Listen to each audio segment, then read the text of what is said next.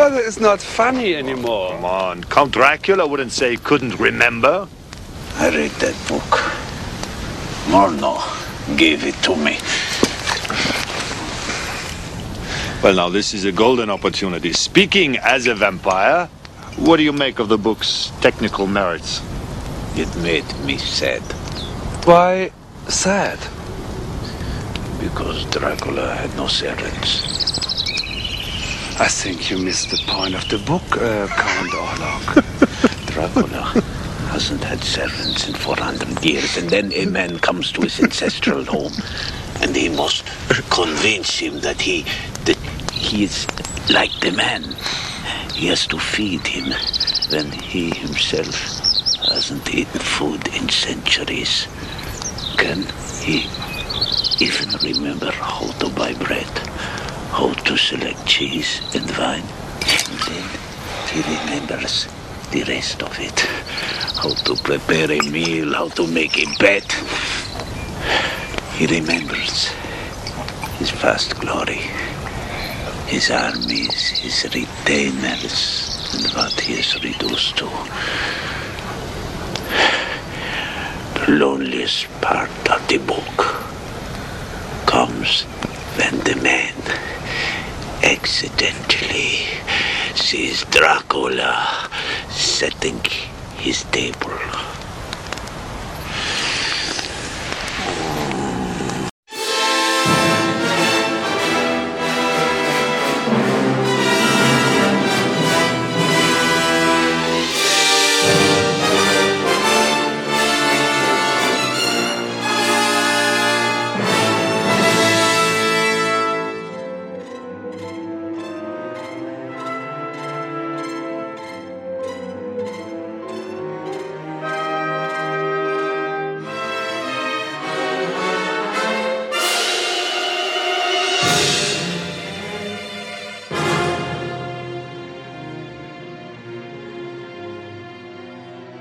Guten Tag und herzlich willkommen, Freunde.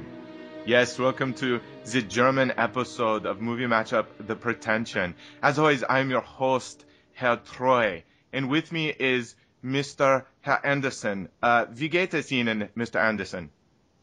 Ich heiße Brad. Is that right? Yeah. That's my German for you. It's not so good, I must say. And that's after 6 years of German, too. Yeah, I've got 3 years, and that's the best I could come up with. And I even had to look up some of these words. But, hey, welcome back, everybody. This is the second episode of Spooktober. We spent some time on the last episode talking about France's Inside and Japan's Audition. This week we're picking two films, one from Germany. The other one is a film based about a film from Germany. And so, Brad, you want to let everybody know what we're talking about this week?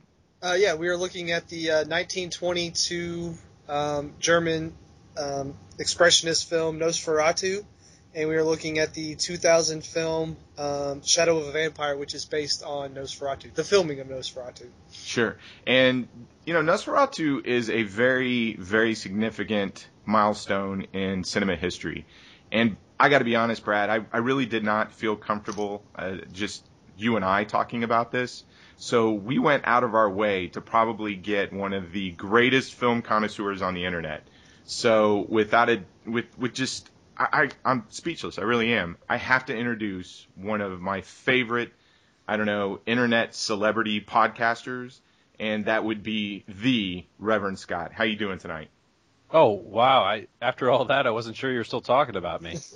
No, of course. There have been two times this year that I have just been starstruck. One of those happened this summer in Louisville when I got to meet Jim Kelly, Black Belt Jones himself.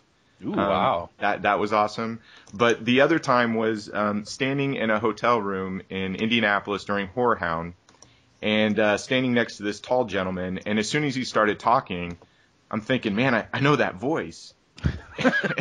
And then when is that Reverend Scott? And he's like, yeah, I'm Reverend Scott. Just blew my mind just to meet you in person.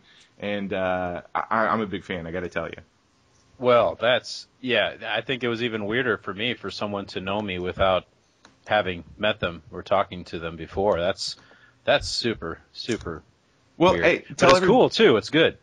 Well, yeah. I mean, tell everybody about yourself a little bit. I'm sure everybody already knows, but you're involved in a lot of different shows. Yeah. So there's a lot of shows involved on the Palaver.com, forums that kind of a culmination of all these different podcasts. And even before that existed, I started out. Right now I do lots of stuff. A weekly segment called Holy Shit with Reverend Scott on Outside the Cinema. Nice little cult movie podcast. It's a great podcast. And I also do another kind of weekly segment of sorts over on the Are You Serious podcast, which is the main host of Are You Serious is the co-host on Outside the Cinema. So it's kind of how I got involved with that one as well. But it's vastly different as opposed to a cult movie podcast. That one's kind of a pop culture podcast, so I get to go do totally different stuff on that one, so I find that just as fun in a totally different way. So even though I'm not per se a podcaster, I probably put in as much work as a lot of podcasters do, unfortunately. Yeah, because you do your segments are really composed of taking these shows, doing these complex edits, and doing these absolutely hilarious little sketches for each of these segments, and that's just got to take a lot of time to put that together. Yeah, unfortunately, it sure does. But I guess if I didn't like doing it so much, if I didn't get the instant gratification of having getting to hear them play it and respond to it on the show, maybe it wouldn't be quite as entertaining for me. But fortunately, they do, and it is. And you got a big event coming up this weekend too, right? Yes, actually, on Thursday, I will be heading out on one of those planes and heading over to the Boston area for the big old Rock and Shock convention. And believe it or not, after, I think I started sending stuff into Outside the Cinema at episode 126, and I'm just now finishing up today the segment for episode 193. And after that many episodes, once a week, every week, I'm now going to finally actually meet Bill and Chris in person. Yeah, that was it. When I was listening to one of the episodes of Outside the Cinema, I had just assumed you guys had met in person before, but to hear that this Rock and Shock trip was going to be the first time that you two, or you three actually, were going to be in the same room was kind of monumental. Yeah, it's kind of creepy, I guess. It's odd. Creepy for them or creepy for you? Yeah, probably. A little bit of both. Yeah, so I think I think it's going to be a real good time. I'm actually staying a little time over at Bill Byforce's house before and after the convention too. So, whatever that means for him. And I think it's going to be a real good time. We're going to do broadcasting live the whole weekend. I don't know if it's going to be – I'm not sure how he's going to do it, if he's going to record everything or if he's going to have it available on the – you can go to tv.outsidethecinema.com. Mm-hmm. Every Monday, I think it's 5 p.m. Eastern Standard Time. That's when he actually records the show live and broadcasts it so you can watch their handsome faces the entire time and chat with other people listening to the show. So that's a lot of fun to do. And then, of course, I get to see them listen to my segment every week, so I can get my ego boosted as much as possible. Well, is there anybody at Rock and Shock you're excited to meet? Because I know they got a pretty good lineup. I don't know that there's anyone that I haven't already met. I think Robert Englund is probably one of those guys that you feel like you just really need to meet at least once in your life, even now after that he's no longer doing Freddy anymore. I still obviously I want to meet him because I've never gotten to before. And I think he's one of those guys that's kind of a common guy to see at a lot of these horror conventions. I mean, like even the ones I don't go to, I'll notice and see that he's one of the guys going to be there, right. But I've yet to actually meet him. So I think he's probably one of the ones I've met a few of the other people that are already there. I've already met before. So who cares about them anymore? Well, Brad, how are you doing this week other than trying to recover from some deathly illness? Well, yeah, I ended up getting a flu shot on Thursday, and turns out I got the flu. So I'm trying to just make it for the next hour. So, yeah. Well, if I don't talk as much this week, forgive me, but There's some political commentary in there somewhere, but we'll let that go. Well, I don't want to keep you from getting back to snuggling in bed and watching whatever it is you watch while you recover. So if Troy, come on, you know what I watch. I know. How many times have you watched Pulp Fiction this week? 4. 4. Jeez. We can't. That's crazy, man. Yeah, get back to bringing out the gimp. Yeah. Well, if you two are ready, I think we'll go ahead and take a quick break. And when we come back, we're going to dive into some German cinema. How does that sound? Yes. Okay. That's good. That's good. Right? Well, let's take a quick break. And when we come back, we're going to tackle 1922's Nosferatu, A Symphony of Horror. Alright, I'm here with Bill by Force and Mr. Chris to tell you a little bit about Outside the Cinema. Alright, Reverend Scott, take us to church. What can we expect to find from a typical show? 2 hours of just random blabber.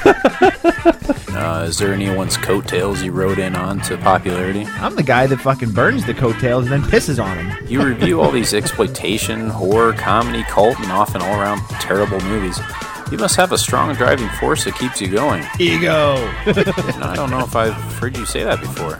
Yeah, I've been saying that for a while. Really? I have been saying that for a while. Also, I'm high on smack. Well, it's definitely working for you guys. People are coming out in droves to support you on iTunes. We just the other day got a 1-star review on iTunes. Well, that is 1 star too many. Let me tell you. The worst fucking piece of shit I've ever heard. This has been great, guys. Thanks, Scott. That was good. Oh, he's got you crying over there. I'm good for the rest of the year. Nice. That was too much. Welcome back to Movie Matchup, The Pretension. We are going to dive into some classic German silent cinema. Before we get started talking about Nosferatu, Scott, do you have much, viewing experience with silent film, or particularly, I guess, German expressionist or German silent film? Oh, definitely not. I think this is probably. Obviously, this is one of those iconic movies that even if you haven't seen it before, it kind of feels like you have, just because you've seen all the imagery, you've seen it, referenced in so many other things, and documentary film and whatnot. And, I kind of felt like it felt really familiar as you were watching it right away. And I think I've seen some, Charlie Chaplin stuff and stuff like that. And, but to say that I'm well-versed, by no means at all. How about you, Brad? I mean, what's your experience with silent film or specifically German silent film?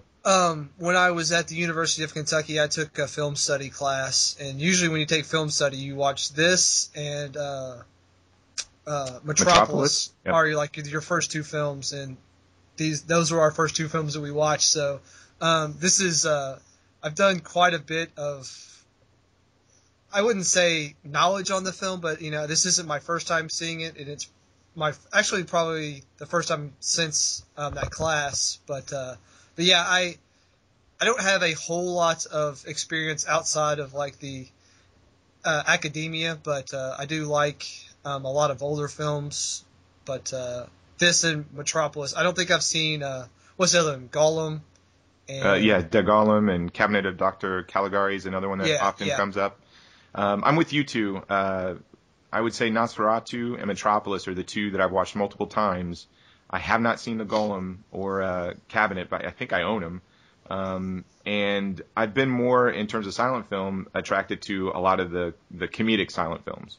So, but, something came up for those who are playing along that want to go back and watch Nosferatu. When we first started talking with Reverend Scott as far as getting him on the show, one of the questions that he had asked me was, what version was I going to watch, or Brad, which one was he going to watch? And that started an interesting little discussion about how many different cuts and versions there are out here. Brad, which one did you watch? I watched the one that was on Netflix. Okay. Now there's 2 versions on Netflix even. Oh shit. Well, now I'm stumped. Did you catch the year? Or could you tell me what the picture was? Because I looked at both. Oh God. There's actually a picture of his. One version on there was the 1939 U.S. re-release, and I think it was like an hour and 26 minutes or something like that. That's the 1929, right? And then there's 29, was it? Oh, I think it was, because it hit statesides in 1929 was when it was released in the U.S. But originally it debuted in 1922 in Germany, and I think Netflix lists it twice. One is a 1922, and I think one is a 1929. I didn't know this either, that it was, I want to say, remastered or restored in 1930 and retitled The Twelfth Night, and that was supposed to be a sound adaptation of the print. But there are tons of different forms of this film floating around, because in the U.S. it is listed as a public domain print. And if you go to something like dvdcompare.net, I don't know if you two are familiar with that website. Vaguely. You can put a movie in there, and it'll go through and tell you all of the different DVD or Blu-ray releases out there, which ones, what the special features are for each one, and then the running time or if they're cuts. And just to give you a sample, there's like an American Image Entertainment shorter version, 81 minutes. American Music Video Distributors release, that's 63 minutes. An American Ventura Distribution Slingshot Entertainment with an unknown cut status. United Kingdom has a 64-minute version. Arrow Entertainment put out a 66-minute, 30-second version. Elite Entertainment put out, well, they don't know the cut status on that. Kino on video has the long 5-act structure at 93 minutes. Kino International has a 5-act structure, but it's 94 minutes and 12 seconds. And I mean, this list goes on, because that's just the U.S. stuff. I haven't even listed the BFI versions or which ones have the title cards that list Dracula and Jonathan Harker, the characters from Dracula, or the ones that actually list Count Orlok or anything else. So, I mean, if you go out to seek this film, if you've never seen it before, good luck, because you don't know what you're going to get. I did. The version that I watched was Nosferatu original version from 1929, runtime 80 minutes. Okay, yeah, that was like the American or whatever. And then there was the other one on there was a 1922 version. However, it was rescored with some Gothic mix on Netflix. We'll talk about that in a minute. Let's get into, I guess, some details of the film. I'll do a quick synopsis here, but the official title is Nosferatu, A Symphony of Horror. It was directed by F.W. Murnau. It starred Max Schreck as Count Orlok, Gustav von Wangenheim as Thomas Hutter, Greta Schroeder as Ellen Hutter, Ruth Lenz plays Annie, Wolfgang Heinz is the first mate of the Empusa. And a quick synopsis is F.W. Murnau's landmark vampire film Nosferatu is a retelling of Bram Stoker's Dracula. Real estate agent Hutter has arrived to close a sale with the reclusive Count Orlok. Despite the feverish warnings of the local peasants, Hutter insists upon completing his journey to Orlok's sinister castle. Hutter catches on that Orlok is no ordinary mortal, but can not stop Orlok from traveling to Bremen. By the time the ship bearing Orlok arrives at its destination, the captain and crew have all been killed and partially devoured. There follows a wave of mysterious deaths in Bremen, which the local authorities attribute to a plague of some sort. But Ellen, Hutter's wife, knows better. Armed with the knowledge that a vampire will perish upon exposure to the rays of the sun, Ellen offers herself to Orlok, deliberately keeping him entertained until sunrise. At the cost of her own life, Ellen ends Orlok's reign of terror once and for all. So, spoiler alert. Yes. Reverend Scott, what's your initial, I guess, reaction to Nosferatu? Well, it's a movie that is, I think it's fair to say, is supposed to be one of the greatest horror films of all time. Does that sound about right? Yeah, and I think a lot of people contribute this as the first vampire film, or first film without vampires. Important horror films, maybe not the greatest. So, okay. Well, yeah, because that's kind of where I was wanting to go with that. The fact that, obviously, since 1922, a few things have changed in the world of horror films.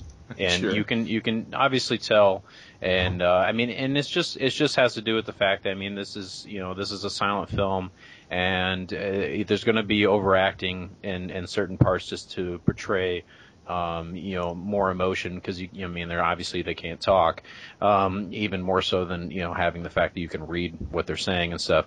So I mean, this is everything I expected. I'll at least say that as well. I think this is definitely, like I was saying before, there's so many things that, I don't know that I had ever seen this movie all the way through. And especially not in the long form, the version that I think at least Troy and I watched. It's like the full, hour and 34 minutes or something like that. Obviously I'd never seen it all the way through, especially not in the version we had. And, there's actually a lot more to it than I ever expected there to be. Yeah, and the version you're referring to, one of the big distinctions is the title card's listed out as a 5-act structure. So, right. And I'll say this, I have like I said, I've watched it a couple of times this week, 3 times in total.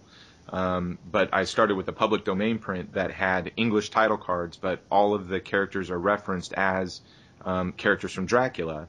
But then I went out and got the Kino International Ultimate DVD edition, and there's 2 versions of that on there. There is the American version, so all the title cards are in English. And then disc 2 has the German version with the original German title cards in there with English subtitles. And I'm with you, Scott. I mean, I had seen this before, but I probably had seen the cut version of it. This was really the first time I had ever seen the 5-act structure. Brad, what's your initial take on Nosferatu? I'm kind of right there, like, with you all. I know this film's importance to cinema as a history lesson. Like we said, things have changed since 1922, and going back and watching this isn't as entertaining as I would like it to be.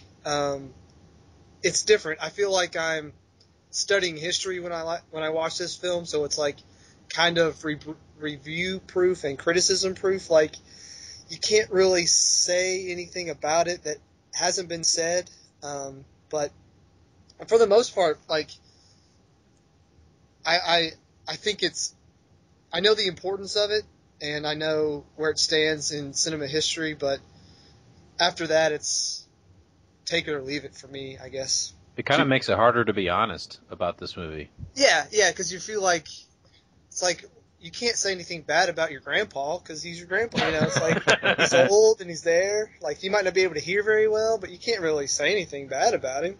I mean, I had my wife started watching this with me, and as soon as she realized it, she's like, "Oh, yeah, they don't even talk in this? I don't care." She was out of the room. Well, do you think that that's a good point? Do you think this is a film that is accessible to today's viewing audience? Ooh. Because, I mean, Scott, I met you at a Horror Hound convention. Right. And so all of the movies and the people there obviously were all horror related, and horror movies today don't necessarily, I'm not saying that they lack suspense or tension. I mean, I think a recent film that came out this year, Insidious, is a great example of a film that has a lot of tension in it. But for the most part, horror films by nature today are filled with gore, jump scares, etc. They're very, very different from Nosferatu. So, I mean, what do you both think in terms of this film as being accessible for the horror fan, and not from a film historian fan? God, if you take away the historic point of view of this movie, I mean, there's still things you can learn from it. I mean, there's a lot of when you just pay close attention to the scenery, the costuming, and the just kind of the eerie feel of everything having to do with Count Orlok in general. I mean, there's a lot of stuff to be learned from it, not necessarily just because, this is an old movie, but because it was just done well. And there was no basis of comparison when this movie was made. I mean, he made this movie virtually from scratch. You can watch all kinds of horror movies and talk, I can see where he got this part from, and I can see how, this is kind of an homage to this, and this is a remake of that, and none of that existed when this was made. So, I mean, you got to give a lot of credit just to that alone. I mean, obviously he's pulling from Dracula, but I mean, it's as far as like visualizing it and putting it on film.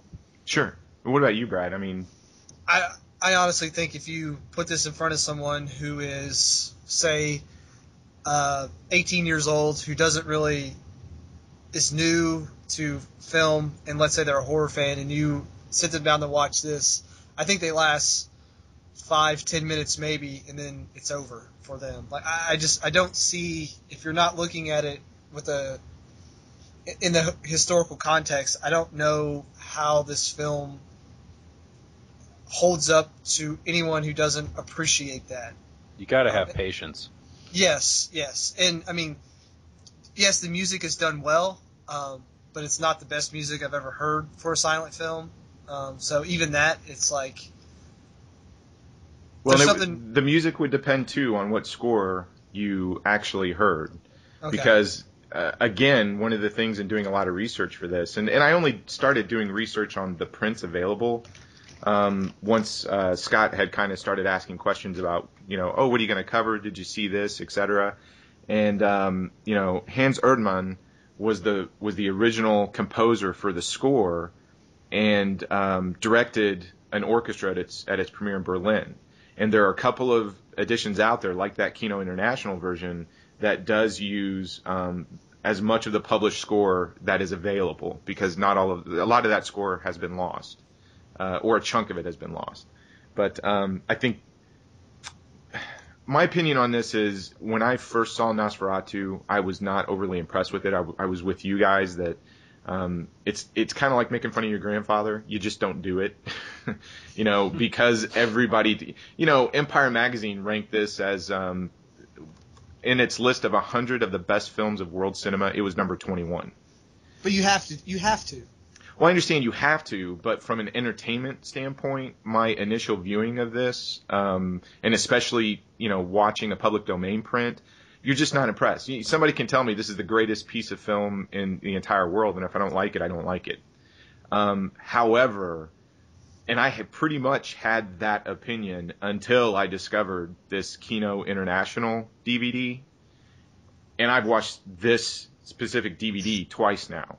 And I absolutely love this movie. Yeah, I think it makes a huge difference. I mean, and especially just because, just for instance, when I was saying my wife was watching some of that, and it's obviously a 1922 movie, and, she just wasn't interested in that kind of movie, and she's, by no means any kind of the same kind of film aficionado that a lot of the people that I talk to are. And, but for me, watching it is just like seeing that version when it's highly upgraded visually compared to, some of the other kind of junky versions out there. And they took so much time to put it together, restore it as best as they could.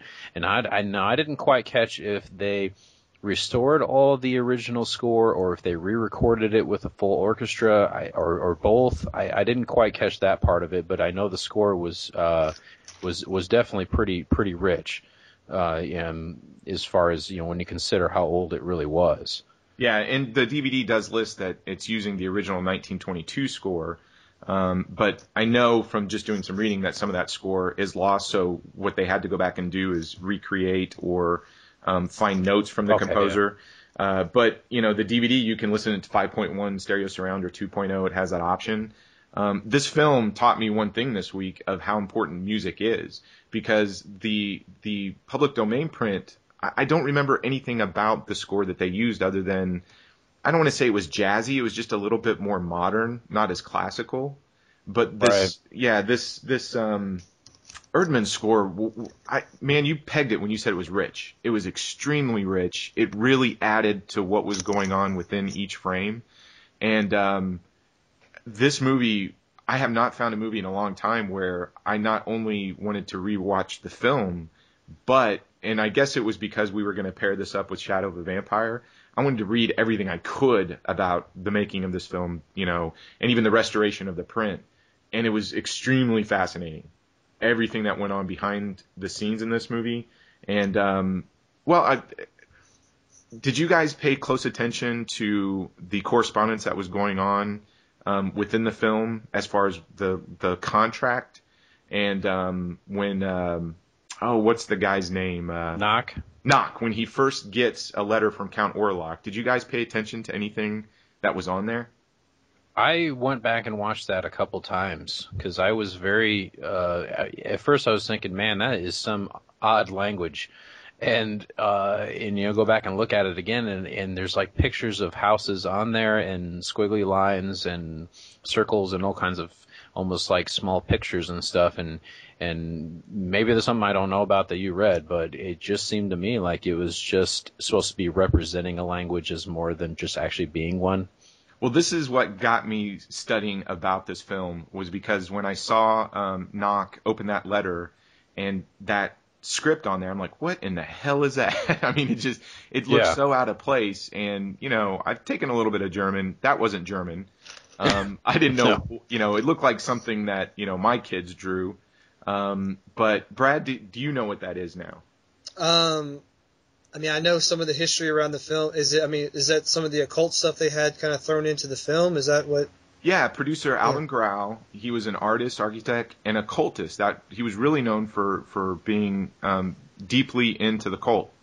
And he was a lifelong student of the occult, a member of the Pretensious Sterni, and he basically tried to imbue this film a lot. It was also billed as like the first occult film. And all of that scribbling on there is hermetic and alchemic symbols. And Enochian, I think, is the script, but it's basically occult symbols, signs, and language. Yeah. Okay. So, but yeah, just seeing that got me to read, like I said, about this film and about the producer Alvin Grau and Prana film and how it got started. There's a great documentary also, if you can seek it out, The Language of Shadows, the early years of Nosferatu.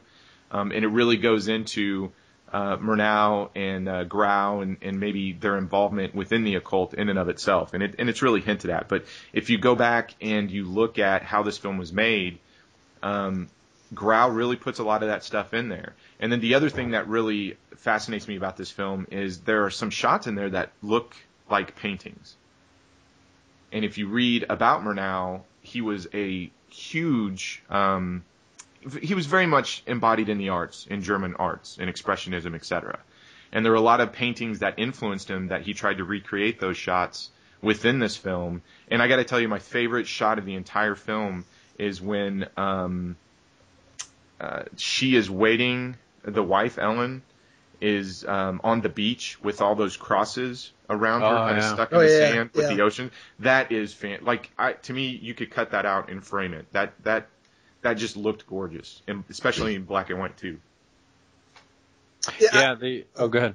I was going to say, I have a question that I wanted to pose is, do we think this film is good on its own, or do we think the whole mystique and everything that goes along with it kind of hypes it up to a point to where, is the film okay on itself, or do we appreciate it more because of everything that goes along with it, is what I'm trying to say.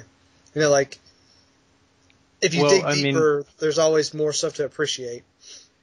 I don't know. And it's a pretty basic storyline. So the story itself, there's layers to the story, but it's not one of those. There's not a lot of interpretation necessarily that goes into that story, unless I'm totally off. But it seems to me that it's pretty straightforward story-wise.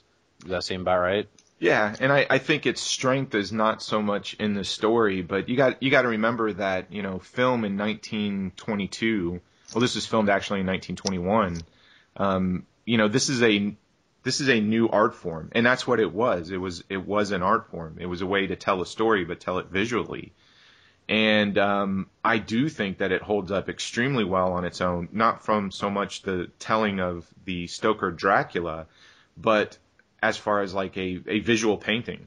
And I think it reaches that level across the board, because I can get, and I don't know, this is also a great exercise in music too, because there are some things that I just get swept away. It almost feels like I'm dreaming with my eyes open when I watch this, especially this new version that I discovered, because combined with the visual images and the music, I just feel like I'm in an entirely different time period. heck, in an entirely different world that I've just never seen before.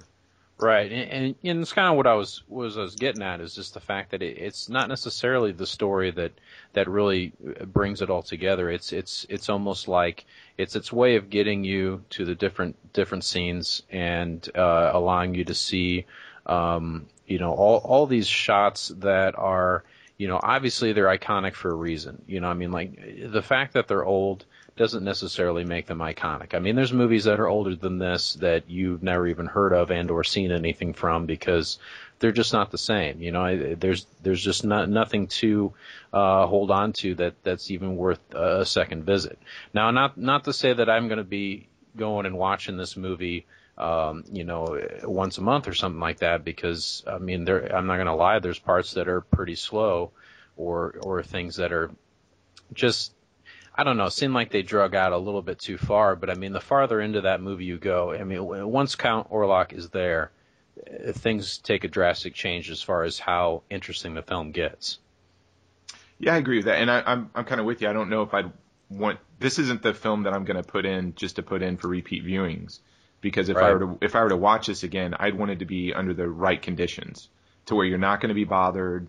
It's almost got to be the perfect setting to watch it, because you do want to kind of get drawn into it. You don't want the kids banging on the doors, interrupting you every 5 minutes or something, because then it loses a little bit of, its ability to take you away, I guess. You got to get in that atmosphere of that film, and I think that's where its biggest strong suit is. You feel the atmosphere and the, I mean, everything about this movie has this tone to it that, once you get drawn into it, it definitely takes a hold of you the farther into the movie you go.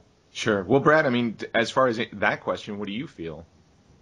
Well, I did want to reiterate. I think Reverend Scott made a great point that, like, this isn't the oldest film ever, and this isn't like it's not the first film ever made, but there's a reason why we can still go back and watch it. I mean, there is a certain quality to this film that still somewhat holds up today, and I think you have to appreciate that. And what was your other question that you wanted to ask? What was your original question? I'm sorry. Well, I mean, you were talking about, does this stand up on its own, regardless of? I mean, I think it does. I think to an extent. Yeah. I think it does. Now, the story, like we said, isn't. Maybe it was groundbreaking in 1922, but I mean, this is notoriously stealing from another source. I mean, this film steals basically its story from something else and just changes the characters. So if we're okay with that, then I guess, we can appreciate it for the basic story that it has. But it does steal quite heavily. Well, it got in trouble. Well, the original title cards reference Bram Stoker's Dracula as far as what it's based off of. But they never got, I guess, permission from the estate to actually do the film, because this was the first and last Prana film, which was the production company that Murnau and Grau had put together. And the company had to declare bankruptcy after Bram Stoker's estate basically sued for copyright infringement and won.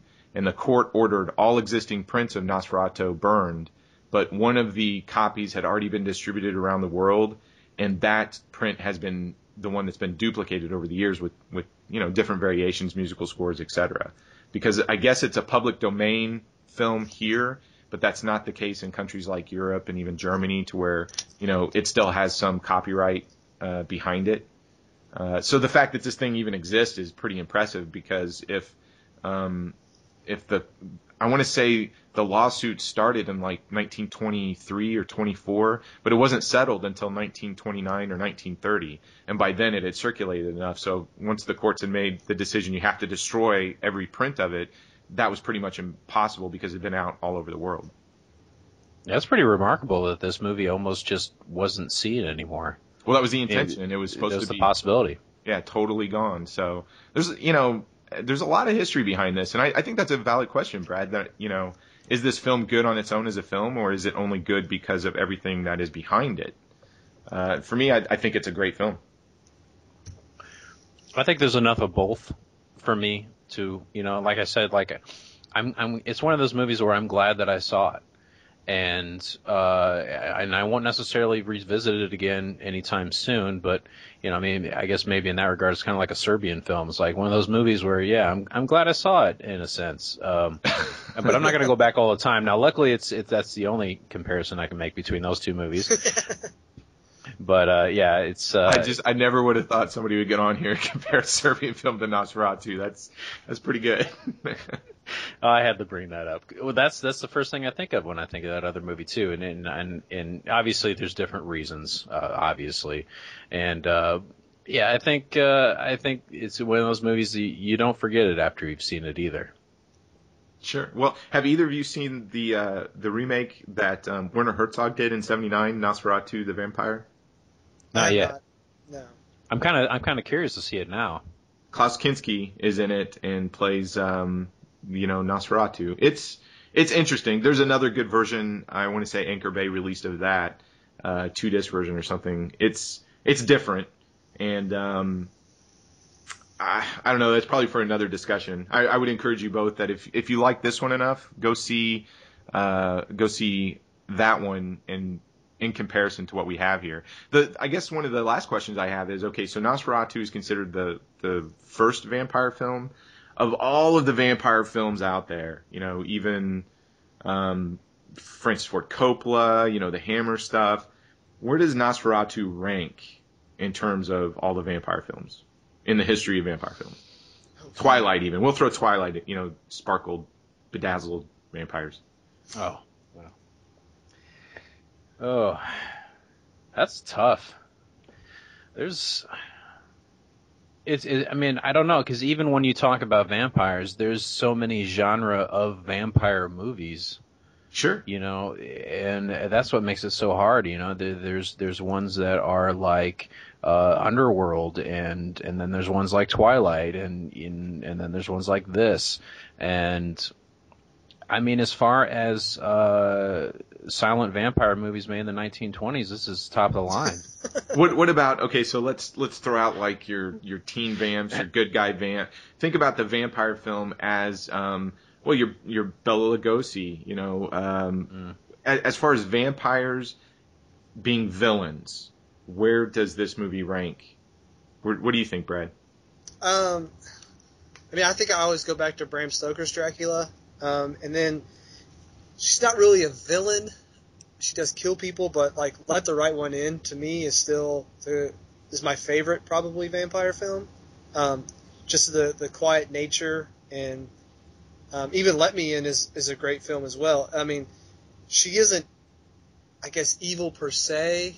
Well, I mean, there is a body count in that movie, but I don't know. It's hard to compare. I definitely think the look of this Dracula, there's a reason why they don't look like this anymore. It's a little bit exaggerated, and what it had to be for the silent film, but the more subdued vampire now is probably a better look. Orlok definitely had a very unique way of expressing he was a vampire, with the fingers and the head, and so I don't know. I definitely think that I would put this at the top, but definitely not the best. Okay, what about you, Scott?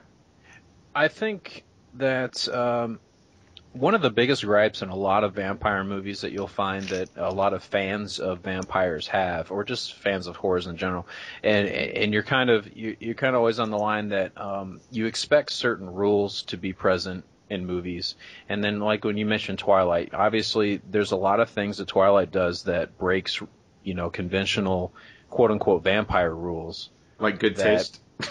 Well, besides that, how long can you obviously stare at someone before it's just fucking creepy? Right. But I mean, beyond that, the fact that they go out in the sun and they sparkle. Okay, I mean that's a perfect example of something Nosferatu would never have done, because they do virtually everything right as far as conventional quote unquote facts about vampires. I mean that that he's only out at night, that he has extreme strength, he can move things, supernaturally move things, he can control people even when he's not there, he can vanish, he does all these things that are conventionally thought to be fact about vampires. And then I like that they obviously pay close attention to that. When they made this movie, they really stayed true to what was known at the time. Now, granted, also at the time there wasn't anything else that had changed those quote unquote facts to pull from, though. So maybe that's why. I don't know. Well, yeah, I mean, I don't know. I'm so impressed with this film, I guess, especially this week's viewings, that I would probably put it up there in sort of the top vampire films that I've seen ever. I actually enjoy this more than I like the Universal Dracula. There's so many of these movies that just I don't know, they just sort of blend together and they're kind of the same, if that makes sense. Whereas this film, for me, just certainly sticks out. I mean, it just has its own unique vision. It's even Nosferatu. I just have not seen a vampire that looks anything as close as to what they brought in this film. So I'm just overly impressed with it. Let's give some final thoughts on it and move on to our next one. Brad, final thoughts on Nosferatu. I guess my final thing I would like to say is just that this film is not your conventional film in the way that we know film now. It comes from a completely different time. It's got a great mystique around it.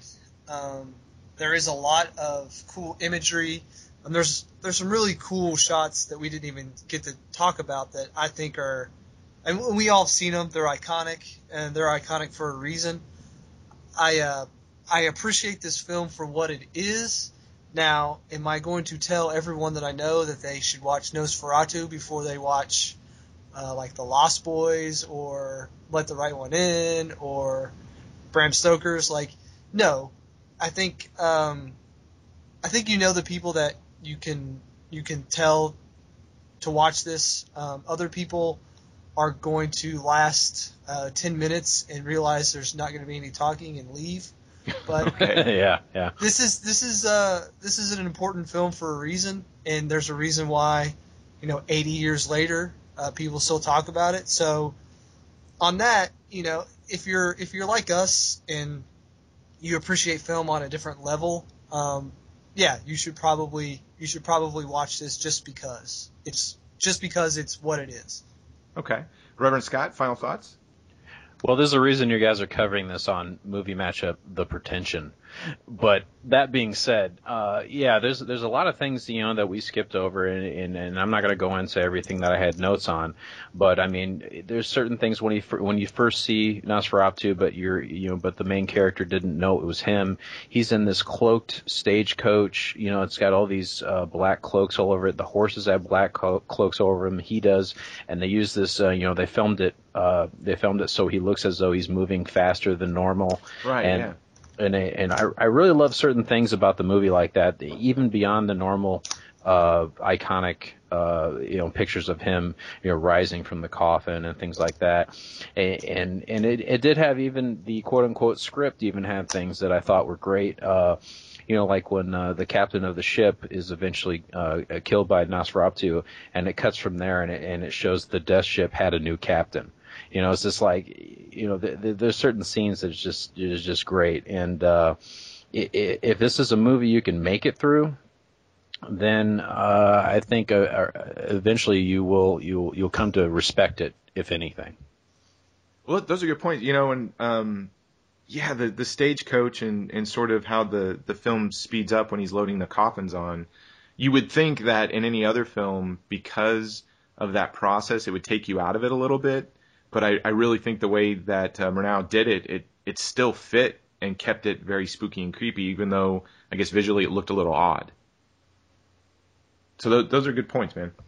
I guess my final thoughts, I don't know, a lot of the discussion has been, and maybe the debate even, does this film stand up on an entertainment value and not just from a historical cinema value. And I would have to say, from a final thought standpoint, I think it's essential viewing if you just like movies.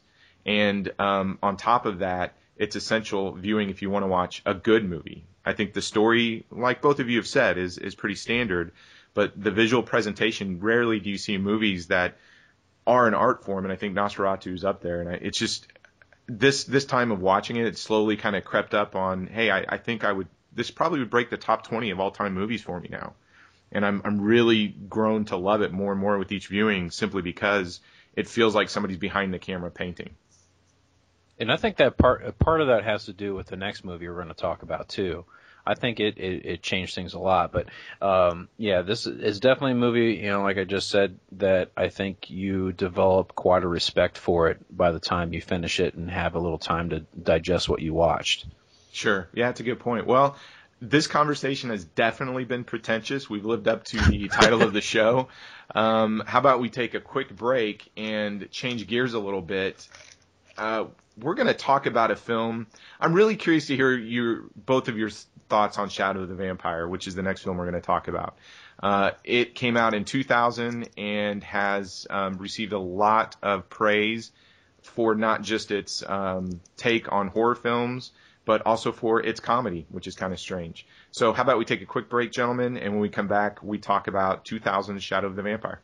Are You Serious podcast, bestoftheleft.com. Linoleum knife, 35mm hero. Chinstroker versus Panzer. Family movie night. Bloody good horror. Skills on Film Radio. Night of the Living podcast. Mail order zombie. Outside the cinema. Popcorn mafia. Perhaps you'd be interested in Gleecast. First time caller podcast. Showshow.podomatic.com. The David Pakman Show.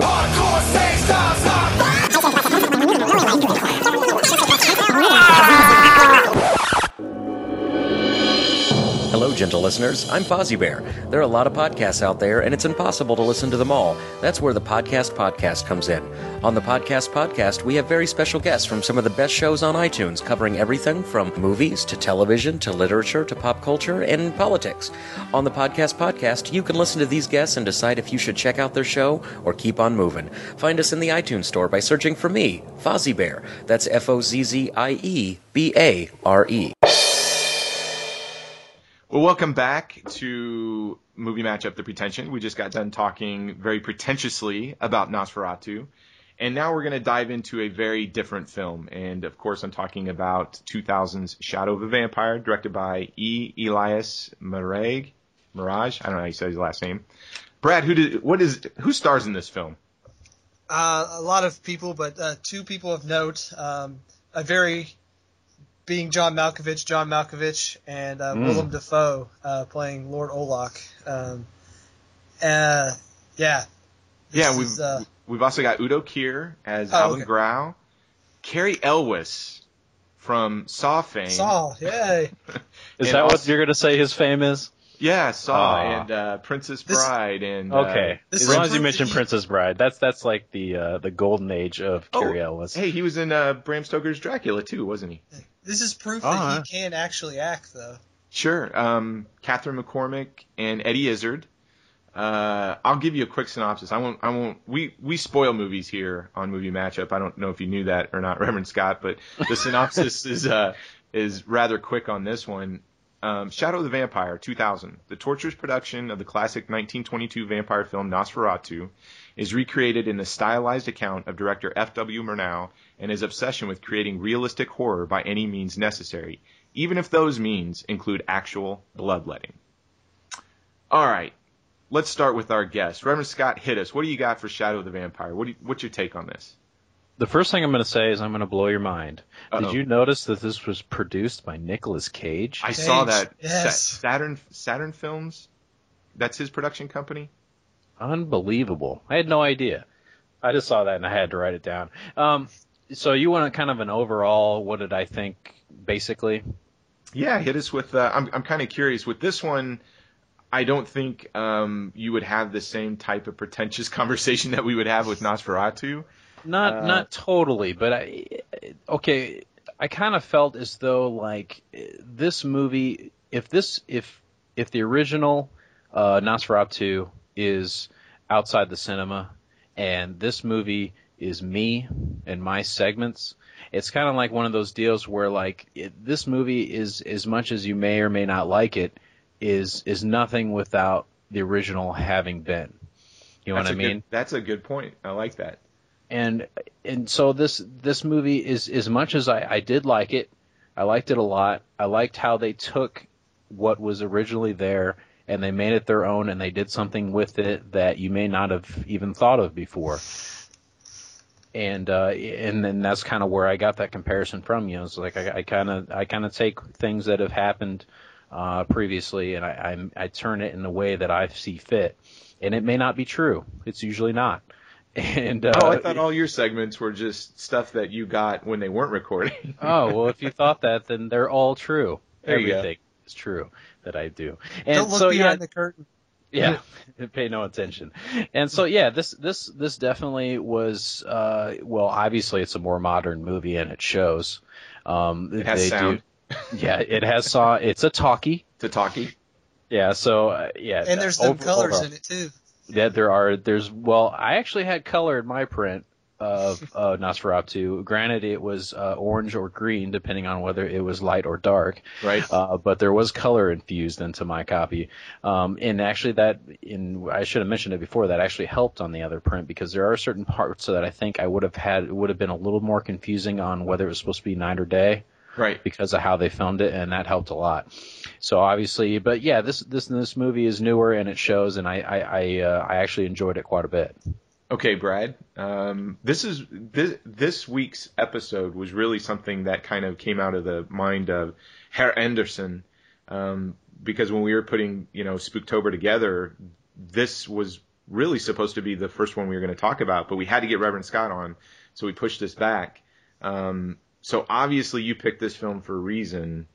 So tell us, what do you think about it? Yeah, I absolutely love this movie a lot. And it's basically because of the John Malkovich character. I've always been a huge Malkovich guy, and I think this is some of his best work. I also think Willem Dafoe is mind-blowingly good in this movie. And they have this one scene where they're going back and forth. And I literally can watch that scene where Malkovich is kind of yelling at him for attacking a guy, and I think it's some of the best work both of them have done in their whole career.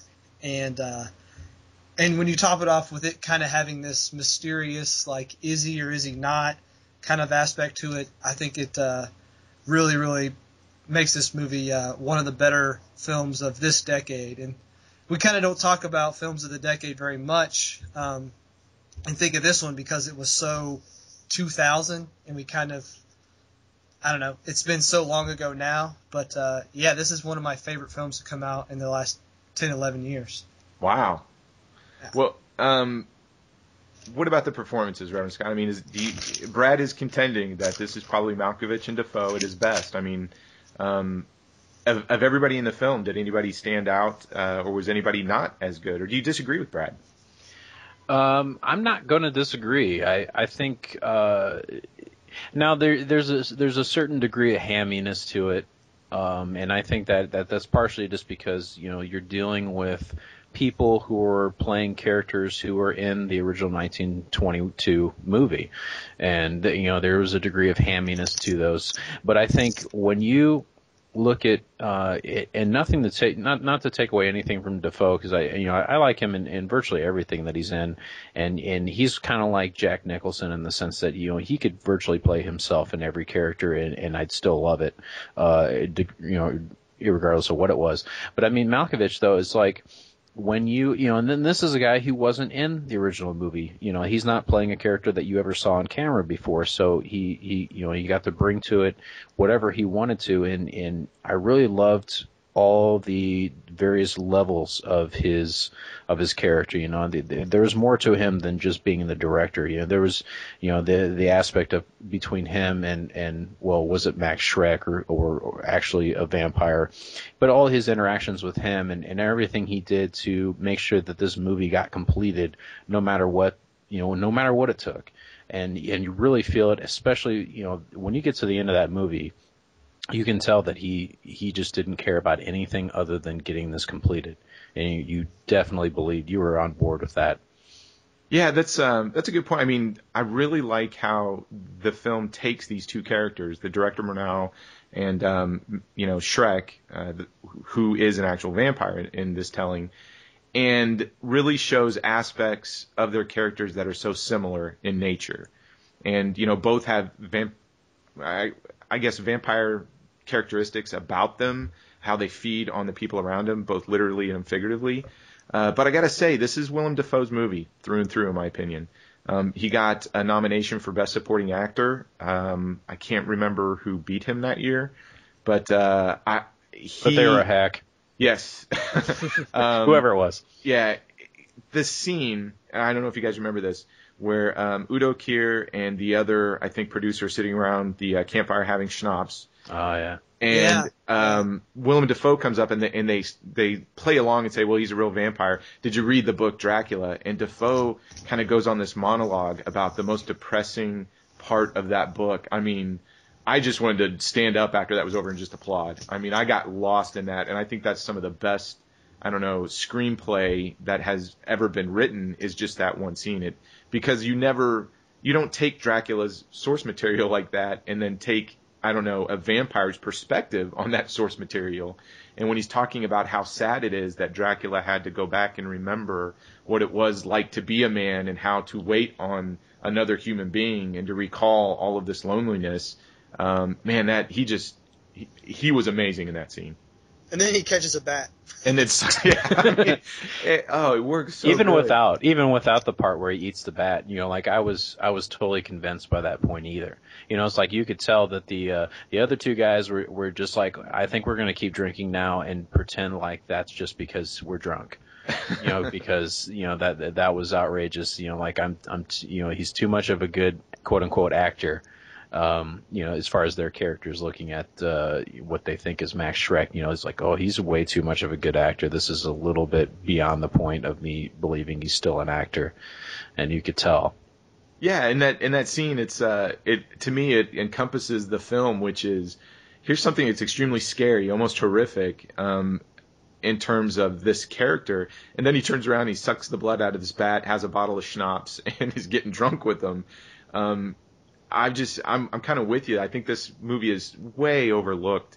I just don't hear people talking about this film, but I think it's one of the great. I don't know if it's would you classify this as a horror comedy? I didn't catch as much. I like horror comedy. Oh yeah, I forgot. Sorry. What were you going to say, Scott? I don't know. I didn't catch as much of. There's parts of it that I found humorous. I wouldn't necessarily classify it as like a movie like Shaun of the Dead or Evil Dead 2 or something like that. I don't think it's that kind of movie as far as horror comedy goes. But I think there are some tongue-in-cheek moments. I think there's parts that they wanted to be humorous as much as it could be within the confines of what was going on. But like I said, I don't know if I put it in the same regards as far as the comedy aspect of it. I don't know if it goes quite as far as those other movies where it went head over heels trying to be funny. Yeah, I don't think it's like a Shaun of the Dead type of zaniness to it, but take for instance the introduction of Carrie Ellis's character showing up. I'm not a doctor, but I tried street pharmacy or something like that. Or to get his shot, he does sort of the William Friedkin thing, shoots a gun in the air, and everybody freaks out, and he's like, "Oh, did you get that? Great!" And there's some elements in this that I just wasn't expecting. So is the camera loaded? Because I am. Yeah. There's just, I don't know. I agree with you. It's not necessarily what we consider a conventional horror comedy, but I wouldn't be offended if somebody put it in there. But I guess that brings up the other question: is this a horror movie? I think so. Go ahead. Well, I mean, all I want to say is, yeah, I think it's a horror movie, and when you're dealing with people making a harsh reality of what they thought was real, or actually in this case what they thought was fake turns out to actually be real, and people are dying because of it, and you're dealing with an aspect that's a vampire. I definitely think it's in the horror genre. What were you gonna say, Bray? I like to think of this movie as kind of like a mockumentary in a way. And that's just kind of how I always take it. It's like a movie about making a movie, and it just happens to have like a real live vampire. So this is the this is Spinal Tap for horror movies? This is the vampire, yeah. Well, I like that. Yeah. And I also wanted to bring, like, why doesn't Eddie Izzard, like, act in stuff anymore? Because I thought I always think he's amazing in this movie. He had a great part when he first meets Orlok. He has this, he's actually genuinely scared, and you can tell he's supposed to be scared. And then they come up to him after the scene is ended and tell him how well he just acted being scared. And he's like, yeah. I did great, didn't I? It's just like you could tell, he really played off well of acting like he knew that he was acting being scared. It's like there's a lot of meta involved in this movie. Yeah, when they open up the door to the castle and he has to walk in, and they're like, he slowly walks in, and they're like, okay, go, and it's like you can tell he is genuinely frightened. It's like, keep going. He's going too slow. Keep going. Yeah, I can't remember the last. He was in Valkyrie, right? Eddie Izzard with the Tom Cruise vehicle. Because I can't. I'm with you. Is that a movie? Yeah, Valkyrie. Yeah. Was that a movie? Shut it. Tom Cruise is amazing. I don't want to get there. But no, I'm with you, Eddie. I found even Udo Kier. I loved Udo Kier in this film as Alvin Grau. And I just really like all of the interactions between the characters. Again, Willem Dafoe, I think, steals every scene he's in. I guess he got hired as the Green Goblin in Spider-Man after the producers watched his performance in this movie, which you can totally see that. Yeah. I think Udo Kier is, granted he's kind of in some schlock sometimes, but I mean, I think had he been given more to do in this movie, I think he would have shined more than he did. But I guess he did as well as he could for what he had to work with. Sure, no, that's true. Well, I mean, do you have any other thoughts about this, guys? Some notes or anything? I do. Do you have something you wanted to say, Bill? Bill. Brad. What'd I say? Brad? Did I say Bill? Is Bill on? Do we got another guest? What? No. No, I mean, I literally could gush about this movie like for the next 2 or 3 hours. No one wants to hear that. I mean, I really think that... Tarantino didn't write this, right? No, he didn't. But okay, just make sure. But, you contend that this is Dafoe's movie. I contend this is John Malkovich's movie, but, it doesn't really matter. I just think that, Malkovich can play John Malkovich in a lot of things, and I think this one... it actually helps the film that he's kind of being John Malkovich. Well, no, I'll give it to you. There are some scenes with him in it that I think are very scary. I think there are times when he is even more scary than the Max Schreck character, who's all in this vampiric costume. He's very good in it, but to me, Willem Dafoe, I don't know, he does it perfectly as far as creating some sympathy for this character and the loneliness of it, especially with that speech. But then to be so vicious and I don't know, he brings comedy, he brings scariness, he brings a dramatic element to it. Whereas John Malkovich, I don't want to say he's one note. He is a great character in this film, but to see Willem Dafoe bring all of those elements and make it work, that's why I think that this is his movie. I kind of felt like Malkovich had a little bit more of a character arc in a sense because granted his character did start out and ended as the same kind of highly driven director. I got to make this movie. I got to get it done. However, the level of that extremely it just increased exponentially as it went on to the point where he's in a room full of dead people, trying to get them to do things for him to assist him with finishing this movie, even though he knows on film they're dead. It's pretty remarkable of how much he loses it by the end. But sure. I mean, there's a few things I could have done without the 5 minutes of intro in this movie of nothing but just the pictures and music. I think it was a little excessive. not that it takes away anything from the rest of the film, but it was like a little bit excessive for me. Are you talking about the credit sequence? Yeah, the opening credits are very, Yeah, they're a little bit too slow for my taste. But I did like how they incorporated, and it's seemingly actual clips from the original Nosferatu in between various scenes of this film. Like they showed a little part of that scene with the carriage that was cloaked, and they showed some various scenes from the original film in there in between different scenes of this movie. But I did find it odd, and I don't know if this was on purpose or not, but there's certain scenes where it shows them filming, and then it changes to black and white, and iris in, like he zooms in the iris on the shot and stuff like that. Some of those shots are like identical to Nosferatu on how it was, because we had just watched it, so it was really easy to remember. And then there's other shots that are off, like the angle is off, and I don't know if that was on purpose or not. Well, yeah, even towards sort of the climax where she's supposed to be in bed holding a steak, and they're shooting, the Count Orlok death sequence.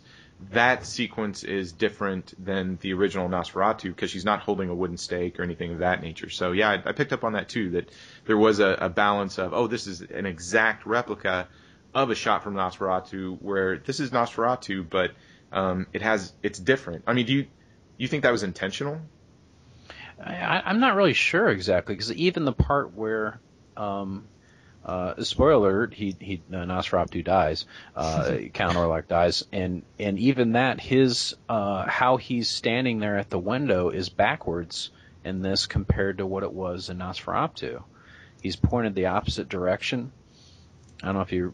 Yeah, that's right. Well, and I gotta wonder, because it was the stake thing that made me think this, that they start having... They set up the shot as it being similar to the actual shot in Nosferatu, but putting these other elements in it so that it feels like it's part of a different film. And where this movie goes, obviously, Max Schreck is not a vampire in real life. He went on to do other films and stage after Nosferatu. Greta lived in real life, and I think in this film, the Alvin Grau, played by Udo Kier, dies in Shadow of the Vampire at the end. In real life, Alvin Grau didn't die till like the 60s or 70s. But I wonder... And plus, Knock was in the original Nosferatu, the guy Knock there was played by Jim Carrey, and he's still in movies now. You can tell he had a lot of makeup in that movie, and he looks a lot younger than he must be. Yeah. But I wonder if they started, changing the Nosferatu film that they were making from the real thing to kind of lead the audience into this other territory of fiction, if that makes any sense. That was my thought. Yeah. I just think that because it seems like that first scene that they did with the Greta with the cat, it was pretty much spot on. And then it seemed like as the film got going and it got deeper into the film, it seems like it changes up more to kind of separate itself from Nosferatu. Yeah, it's happening in a different reality or alternate universe sort of thing. Yeah. I really loved... I mean, there's certain things that I really liked about this that were completely different than than things that happened in Nosferatu. I mean, most of them because it was behind the scenes stuff that obviously you would have never seen, having only seen that other movie. But I mean, when he cuts his finger at the dinner table, and Count Orlok there, jumps and starts, trying to have the blood off of his finger and stuff, how they basically lead you to believe, and maybe it's true, that he actually did cut his finger because Malkovich yells at him as he's cutting the bread, and he cuts his own finger and gets up, and he's yelling at him to stay in character so they can continue to film it, and I thought that was great. Yeah, That's I love the kind of stuff that I love. Yeah, I love that sequence where he's asking for makeup and he wants makeup himself, and no makeup for you. I mean, not for you.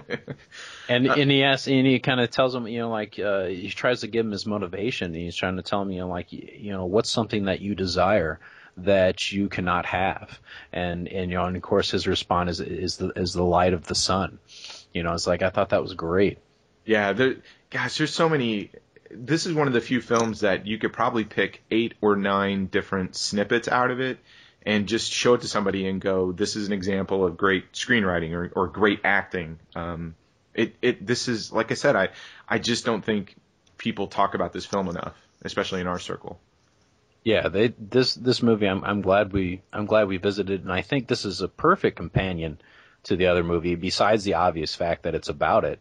But I mean, seeing the two together really it really gives you a lot of background on what was happening, because there's a lot of scenes they don't talk about in Shadow the Vampire, and a lot of characters that you don't see anything about. That I'm glad I had seen it, because the movie Shadow the Vampire follows the order of Nosferatu, but it leaves certain things out that you remember having seen Nosferatu recently, or at least I did. Right. You know, so I knew the logical order of where they were going. Well, let me ask you both this. Do you think you can enjoy Shadow the Vampire without having seen Nosferatu? What do you think, Brad? It's tough. It's definitely, when you have something with context, it's always better. I think this film does stand on its own, but I definitely think if you're going to get that last 25% of the film, you probably need to at least have seen Nosferatu at some point in time. It was nice for us because, like, I watched Nosferatu one day and Shadow of the Vampire the next day, and it's like, it's really easy to pick up on all the stuff we talked about. So I would say yes. I would say that it's a good film that stands on its own, but you also need to have the companion piece as well if you want to get all of it. Right. So, yeah. Oh yeah, that's how I did it too. What would you? So, do you agree with Brad, or do you think it's not necessary? Don't you mean Bill? Oh yeah, I'm sorry. No. Do you agree with Bill? Or? Trying to cover up here. Come on. No. I was staring at Willem Dafoe, and then I got Bill in my head for some reason. Any rate, but yeah, I think I watched these one day and then the next, just like Brad did, and I think that it was kind of the perfect setup for it, because I actually had seen. Now, I hadn't seen Nosferatu all the way through, but obviously, like I said before, there's so many iconic things in that movie that you recognize things from it, whether you had seen the movie or not. So in that regard, when I originally saw Shadow the Vampire years and years ago, probably in 2000, it made a certain sense to me, but nothing like it did this time. It made a huge difference to me watching both movies together. Okay, well, I think it stands on its own. I think it's a great film. You wouldn't have had to have seen Nosferatu, but I would encourage anybody that if you haven't seen this movie, go and watch Nosferatu, and then watch this. Brad, you couldn't have put two movies together, I think, better. I'm glad this week kind of came about, because I'm really glad we got to watch these two films within such short time of each other, because I think I appreciate Nosferatu a little bit more because of Shadow of the Vampire, and I certainly appreciate Shadow of the Vampire more for seeing Nosferatu. So I think it was a good choice, man. Well, give me about 6 weeks and I'll come up with another one. Okay. That's about my cycle. Final thoughts from Reverend Scott on Shadow of the Vampire. What do you got? I was legitimately excited to watch this, especially after having seen Nosferatu, and I think this is I think it does stand on its own, at least to an extent. As long as you have some sort of basic knowledge of where it's coming from, I think it stands on its own in that regard. If you have no idea what Nosferatu is and you have no clue, well, why are you listening to this right now anyway? Then I don't know. But so I think if you're listening to this right now, then you should watch this movie, because I think the acting is well done. I think it's very clever. And all the things that it interweaves into, is that a word? Everything that is interwoven. Yeah, that's a new word too. Everything that it put together in that it says happened in behind the scenes, or things that you would never have thought of, like them cutting his finger and having that be real, like all that stuff was on purpose, and everything that happened in the background, and everything is great in this movie, that it really feels like it's legitimately behind the scenes, even if you look past the fact that it's supposed to be a real quote unquote vampire. But even beyond that, I think it's definitely a great watch. Awesome. Well, Brad, final thoughts. Yeah, I absolutely love this movie. I think this is one of the better acted movies that we've had in a long time. And I can appreciate that because I appreciate the art of acting. Like, I'm not an actor, believe it or not. So I can appreciate when I see it done really, really well by people that I really like. So, this is probably, this is not my favorite movie, but it's definitely up there for me as one of my better films that I enjoy. So. Well, I could go on and on, but I'm just going to say ditto to both of you. It's a fantastic film. Shadow of the Vampire is amazing. I really wish Willem Dafoe had gotten an Academy Award for this. But we don't have a time machine, and we don't vote in the Academy. So, well, you know what time it is, right, gentlemen? It is matchup time. Yes. I was dreading this. Yeah, me too. Yes, it's that part of the show where we have to decide which is the victor. Is it Nosferatu, A Symphony of Horror from 1922, or are we going to choose Shadow of the Vampire from 2000? Now, since there's three of us here, there's got to be a clear winner. There's no ties. I think we're going to start with our guest of honor, Reverend Scott. You had to do this, didn't you? Yeah, if you had to choose between these two, you had to pick one, which one is it? Okay, if I had to pick, now give me a second here, I'm going to make this brief as I can. If I had to pick which movie I enjoyed more, I have to say I enjoyed the more modern, the one that's, clever and everything about Shadow of the Vampire. I think I enjoyed that movie more. Now, when you're just talking about a matchup between these two movies specifically, I have to go back with what I said earlier of how if Shadow of the Vampire is something that I've done and Nosferatu is the outside the cinema where I draw all my source material from, obviously I have to go with Nosferatu because what I do doesn't exist without where I got it from, and I think Shadow of the Vampire obviously doesn't exist without Nosferatu. So in that regard, I'm going to give the heads to Nosferatu because it was the pioneer. Wow. Okay.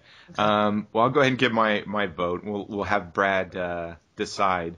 If we're doing the comparison of outside the cinema and the Reverend Scott segments, I love you, Bill and Chris. Reverend Scott's funnier. I'm just saying. Ooh, so I may not let him know that you said that. But I'm with you. I probably really had more enjoyment with Shadow of the Vampire. I think it's along my taste of what I like for film. But I have to say that Nosferatu, especially this time of watching it, and I got to give it to Kino International. The print that they put out there, it's one of the best DVD purchases I've done in a long time. And I am just totally enamored with Nosferatu right now, so I'm gonna give it to that. So the question is Brad gonna agree, or is he gonna be on his own little island? Before I give my choice here, I just want to say the 2000 winner of Best Supporting Actor did go to Benicio del Toro for Traffic, so I'm actually okay with that. What? No, Willem Dafoe. I'm just saying, Traffic's not that bad. So, anyway. It's a good movie, but we're talking Willem Dafoe here. Green Goblin. He should have won. Yeah, this is Green Goblin. I guess I'm going to be on my own, obviously, because I think Shadow of the Vampire is a much more enjoyable film for me. I know I'm supposed to be like all pretentious and snobby and say, oh, I love 1932 or 22 German expressionist films, but I like all sorts of stuff, and I got to say that I appreciate Nosferatu for what it is, and I know its importance, but as a film that I want to go back and watch again, Shadow of the Vampire is easily the winner, but I'll be on my own. That's okay. You guys are wrong. Well, I think that's what's so good about this matchup, though, is like, there are. I agree with everything Brad said. And, I'm not going to change my mind or anything, but it's not that good. I definitely agree with everything he said about Shadow of the Vampire, though. I think it's a great companion to Nosferatu. Yeah, I hate picking between the two because I almost feel like you just got to watch them both together. Yeah, I think that's probably what I would say is like, just watch them both. Like, they're both about an hour and a half, so you can watch both of them in 3 hours. I mean, that's pretty. I mean, you're not. For companion pieces, like, that's amazing. You know what? Reverend Scott's here, and we can just change the rules. They both win. How's that? All right. Hey! So our winner is Nosferatu and Shadow the Vampire. It's a draw. This will be the first time in history with 3 people that we have a draw. Because I hate choosing between the two. Not that they're entirely different films. I think they're both great horror movies. But gosh, compared to last week when we had to watch Inside and Audition, that was a rough week. And I think we all lost watching those 2 films. We did. But these are just our masterpieces in their own right, and I'm really happy we put them together. So we'll call them both winners.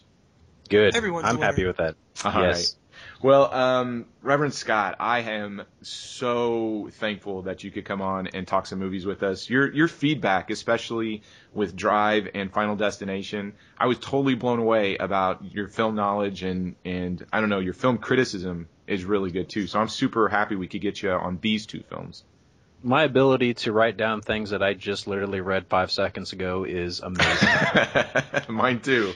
But I think I'm glad we were able to make this work. As far as there's lots of stuff going on right now that I'm super busy and I'm too good to be on every podcast all the time. And so you said that this is the Pretension, so I thought, well, that's perfect. There you go. Well, I'm glad we got you on this one because I think it takes a little bit of not a pretentious mindset, but you have to be really critical to tackle these 2 films. So I was very excited to get on here and talk about these 2. I think this is you can tell when there's sometimes you'll watch a couple movies and put them together and you can tell like, well, it's just what you can do to get the words out there and say what you thought and move on with your life. But I was legitimately excited to talk about these 2. Yeah. Well, Brad, should we let the listeners know what the following week is going to be for the 3rd act in Spooktober? Yeah. I knew you were going to ask me that, so I should have looked. I have no idea. Okay. Well, next week we are going to pick I'm excited about this. We're actually going to pick a film from one of my favorite directors, Dario Argento. And we're going to do something a little bit offbeat. Instead of talking about something like Bird with the Crystal Plumage or Deep Red or any of his giallos, even Suspiria, we're going to tackle Dario Argento's Inferno. And we're going to match that up to, I believe it's from 1977. It's a Japanese film called House or Hausu. Yeah. So that should be Asu. That should be an interesting matchup because they're both films that are pretty messed up. They're not as messed up as messed up Crazy Bitch Cinema week that we had, but they are extremely visual movies, I think, and hopefully we can get the guest on. I'm not going to announce it because we're still in talks with it. It was tough to get Reverend Scott because you gotta get in the waiting line for that one. So we're in the waiting line for somebody else. But that'll be the next set of films that we bring on for Spooktober. Brad, you want to tell everybody about how to get a hold of us? Our email account is moviematchup@gmail.com, and you can also find us over at reboundradio.com is our website. And if you want to follow us on Twitter, follow me at Yenchan Troy. How do they get a hold of you, Brad? Inglorious Brad. And if we're starting to put a lineup together for November, for us, we're going to be at Horror Hound that month. Are you going to that, Reverend? I know you got Rock and Shock. Are you going to try and make it to Cincy? As much as I'd like to, I don't know that it's going to happen. It's there's a lot going on around that time over here, so it's kind of tough. It's right around my birthday, so I'm sure there's a lot going on for that. Sure. Well, yeah, they probably shut down the state of Illinois for you. Yeah, just to celebrate. Yeah, obviously. I think luckily a lot of people that weren't originally going to Rock and Shock, I think there's a lot of people going to that weren't originally going to go. So I think a lot of the people that I was excited to see, I think are probably going to be showing up in Boston area there. So I don't know that I'm going to be able to get to the Cincinnati as much as I really wanted to. But yeah, luckily at least we're going to get to go to Rock and Shock though. That's awesome. I can't wait to hear the Outside the Cinema episodes from there. What we're going to try and do in November, we've already had one suggestion. Somebody had offered Reservoir Dogs versus City on Fire. So November, I don't know, we could do a crime month. And if anybody has some suggestions of some good gangster crime matchups or something a little Pulp Fiction. It's not going to be the Tarantino month. We'll do one Tarantino film, okay? So choose wisely. Yeah, and so far we got Reservoir Dogs. So, but anybody else has any other suggestions, maybe shoot them our way. We're still trying to, like I said, put a nice little list together for November. We'd love to hear what you think that we should cover. But, with that said, I want to thank Reverend Scott again, man. I hope you can find time somewhere down the road to jump back on here and talk some more movies. We loved having you on this week. Yeah, I think I'd love to come back, and and if anybody hearing this right now is agrees or disagrees with the stuff that we said, I'd love to hear some feedback sent into the show here, so I can hear you guys read it later on too. I think I've said all I'm going to say about them, but somebody's bound to think something about these movies. Sure. Well, and how does everybody get a hold of you? If you really got to get a hold of me or want to see some of the ridiculous things that I tend to say on the Twitter, I'm on there at Reverend_Scott. I'm occasionally on the Palaver, PALAVR.com forums. There's OutsideTheCinema.com, AreYouSerious.com. I think those are the easiest places to try to get a hold of me. And definitely listen to those two shows. I mean, after you're done listening to Movie Matchup, go download Outside the Cinema. Bill, Chris, and Reverend Scott put on a fantastic show. There's only 193 episodes by this point, so you might as well get all of them. Sure, that's true. And Are You Serious with Chris Frank? Awesome show, too. They just had their big 3-year anniversary, I believe. Is that correct? Right. That was a great, I think it was episode 162, I believe. That was a great episode. Yeah, your segment on there was absolutely hilarious, too. So that was absolutely great because I didn't have to do a whole lot of work. I just had everybody else do it for me. No, that was good. Well, hey, Brad, anything else you want to leave our fans? I'm sure we have a fan, or we probably got 2 fans out there somewhere. I'm at least one. See? Yeah. There's one. No, I mean, I know how much our show is being downloaded just from our website numbers, and it's actually very appreciative that people are listening and downloading. So keep downloading our show. We'd love to hear your feedback. Like Troy said, your matchup ideas. You can catch Troy on the regular movie matchup with Charlie, and Charlie and I are going to try to get back on a regular schedule with our show, Good Day, Sir. So hopefully, just keep heading over to Rebound Radio. We have a bunch of podcasts over there, so do that like every day. Yeah, and I'm actually back into the writing stuff now, so you'll see more movie reviews on a consistent basis since we got some scheduling lined out. So, again, check us out at reboundradio.com. Check out all of our podcast friends over at palaver.com. There's some great episodes there, too. But with that, I am going to bid everybody a good afternoon. Again, thank you, Reverend Scott, for being on. Peace and love, guys. And we'll see you all later. Auf Wiedersehen. Auf Wiedersehen.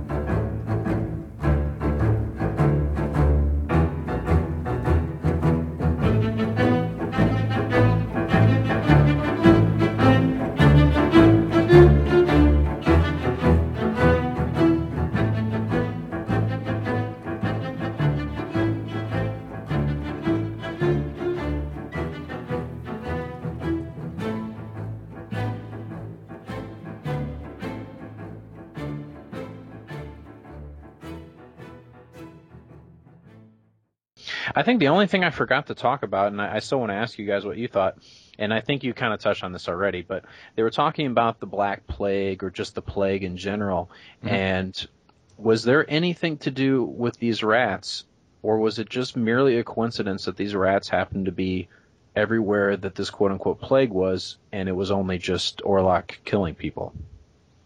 Well, the name Nosferatu came from a book, and it like a vampire figure. I think it shows up actually in Bram Stoker's Dracula too.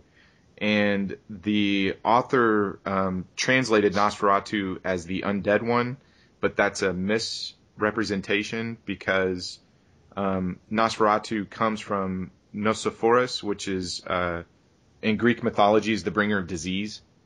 So the plague and the rats kind of play into that mythos of here he brings, how do I say this? His name in and of itself is the bringer of the plague. So while he is taking the life essence from these people by sucking their blood out, the rats and everything spread disease and plague throughout it's sort of metaphorical too. Okay, because it kind of lent itself to, like how much of this was him, how much of it was the rats, or was it, only one, was it only him? And, obviously I think that's one of the very few things in the original Nosferatu that was kind of a, I don't know, I want to say metaphor or whatever, but it's one of the few things in there that wasn't clearly out in the story. Yeah, and I think he is able to hide within that, where nobody says, oh, it's a vampire, simply because of the plague. But then Knock is sort of hunted down, and I think even in one of the versions that I watched, they call him a vampire, and so that's why they're chasing him, and they blame him for the plague. Right, yeah, because they kind of make him the scapegoat. Yeah, but I was so glad I bought this Kino version. I mean, there's so many good documentaries on it, and even the little booklet has a lot of information. And I'm just impressed that this thing exists. I mean, when you really start going back and looking at the history, and it's amazing that this thing has survived. I mean, 2 world wars and legal battles, and everything's supposed to be destroyed. It's crazy. Yeah, it made it a lot farther than the E.T. Nintendo game made it. That's a good point. Last time I saw you, you was going to have a talk with some fellas. Next thing I hear, one of them's dead. Conversation sort of went downhill. You gotta keep in mind, I watched Martyrs, Inside, Irreversible, and a Serbian film all within 3 days of each other. Oh my God. So I kind of felt like, man, all these people seen all these cool, foreign movies and crazy movies and stuff. It's like, I gotta get caught up, and I watched all those, and it's like, fuck me. What'd you think of Martyrs? Martyrs is one of those movies that I think I will actually go revisit. Out of all those, I think by far the worst one, as far as I don't want to revisit because I don't want to go through watching again, is probably Irreversible. I think it made me feel the worst. Now, Serbian film, obviously, there's so many outrageously terrible things in that movie, but it was made well, and you almost get on board with the main character enough to where I think I could probably watch that again at some point. Not Irreversible. Now, as far as Martyrs go, I think there's a lot more going on in Martyrs than just what you saw happening. I mean, there's lots of, religious undertones and whatnot in that film, and there's 2 almost distinctly different parts to that movie, like the beginning part with the 2 girls, and then the second part, with her torture and everything. I think I could watch that one again, and I enjoyed it as much as you can. Inside felt more like what was the other one? The other French High Tension. Oh, Inside kind of felt like that, and it was a little more quote unquote Hollywood than the others. It seems more over the top and gory, just for the sake of being bloody and stuff. And so I think, I don't know. Definitely not. I would definitely not recommend seeing all of those together, though. Christ. I can't believe you watched them all like that. There's no way. Inside was rough.